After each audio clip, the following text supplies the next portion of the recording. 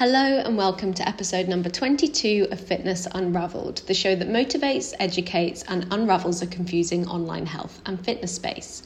I'm Jess Lockwood, a certified personal trainer and nutrition coach within the online space, hoping to be that fire behind you to encourage you in making a better decision or just to smile knowing that you've got whatever life throws at you today.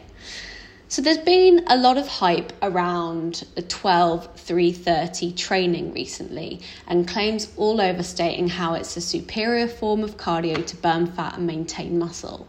I say recently, okay, the last 1 to 2 years, but also I'm linking this into Zone 2 training, which definitely has become a bit of a hype recently. Anyway, for those of you that aren't familiar with the trend, it's a treadmill workout where the incline is set to 12%, the speed is 3 miles per hour and the duration is 30 minutes. As I said just now, I'm going to link this all in with Zone 2 cardio as it relates due to the fact it's the 12-3-30 workout will pop you into that Zone 2 cardio rate. So, what is Zone 2 cardio? It's a steady state, quote unquote, easy cardio activity that you could sustain for a long period of time. You may rate this as a level of 5 to 6, perceived level of effort out of 10, and about 65 to 70% of your maximum heart rate, also known as your VO2 max. You'll know you're at this level of effort as you can just about breathe in and out of your nose and maintain a conversation throughout. Your VO2 max is the maximum rate your body can utilize oxygen through exercise and is used to measure aerobic capacity. At this Zone 2 exercise intensity, the main energy system that your body is using is your aerobic metabolism. Basically, you're using oxygen to break down your carbs and fats for fuel. Opposite to this, when you're exercising at higher intensities like a run, for example, you'll need to produce energy quicker in order to maintain that specific intensity that you'll be going at. With this, you're going to be relying more heavily on an anaerobic metabolism to produce energy, which is the production of energy without oxygen. Most of the time, you are going to be using both aerobic and anaerobic systems, but the higher the intensity, the more you'll be using anaerobic as you'll need to produce that energy quicker. Okay, so I hope you followed with me through that. It's worth knowing that little bit of scientific background in order for what I'm about to say. So, how does this exactly relate to my earlier point of discussing 12-3-30 being noted for it being a superior form of cardio for fat loss? Well, fat can't be broken down for fuel at higher exercise intensities because it is a much slower process than the carb breakdown for energy. Plus, the metabolism of fat requires oxygen, which is the aerobic system. And remember that higher exercise intensities are more anaerobic, and that's without oxygen. So given this, when people are saying that Zone 2 cardio burns more fat, you can't actually say they're wrong because technically they're right. However, it insinuates something that isn't correct. The insinuation here is that if you hear that something burns more fat, you immediately think it's better for fat loss, but this isn't the case. Whether you use more fats or more carbs as your energy during exercise has absolutely nothing to do with fat loss. The only thing that ever has and ever will matter is whether you are indeed in a calorie deficit. Therefore, you could be using Zone 2 cardio for hours a day, using all your fat as energy, but if you're not in a calorie deficit, you're not going to be losing fat. So the calorie deficit is the fundamental for fat loss. This is how and why the internet gets complicated and people get confused. It's because they hear things like this and it goes against what they already thought they knew about fat loss. However, I want to reiterate that it really is as simple as, am I in a calorie deficit or not? All these fat loss hacks and shortcuts that you see over TikTok and Instagram are merely ways of just popping you in that calorie deficit. With this, it's better to look at the contributors to burning calories as a whole, which creates a calorie deficit, and the factors that you can control. And this comes down to your daily step count as well as your exercise. For most people, your steps are going to be far more impactful for your total daily energy expenditure than your exercise, as it accounts to 15% of expenditure, whereas your exercise is only 5%. So clearly, with that difference, steps are superior, but both are optimal, so you're getting that full effect.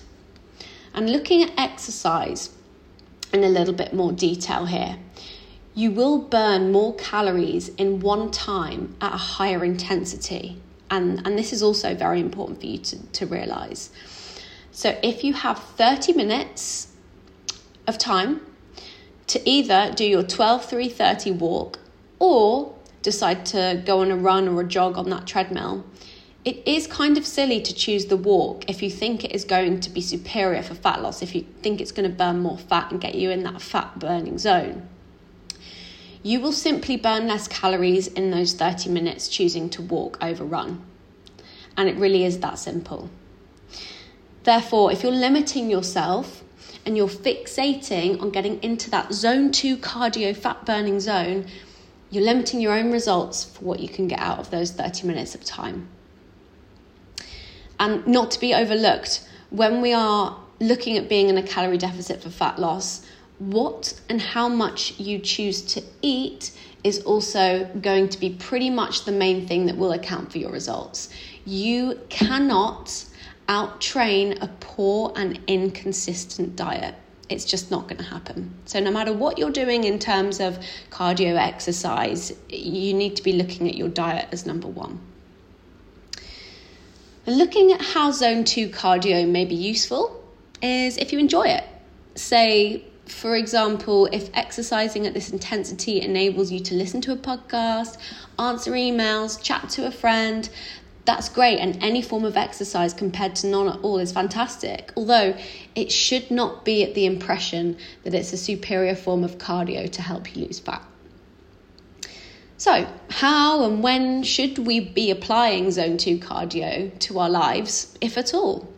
Well, firstly, it's worth noting, as I just said, that any type of exercise that's going to make you fitter is going to be beneficial for you. There's no need to be so black and white with it.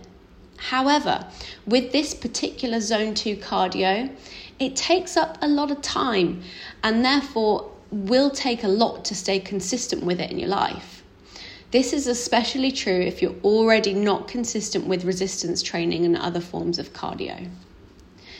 Stressing about an optimal routine is not good for your overall health. If you can't live your life because you're worried about training enough, eating perfectly, sleeping for 8 to 9 hours, is that giving you the space to enjoy your life and the things that matter to you?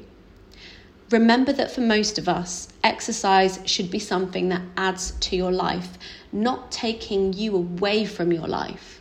You don't need to be obsessing about striking that perfect balance because there will always be something that you could be doing more.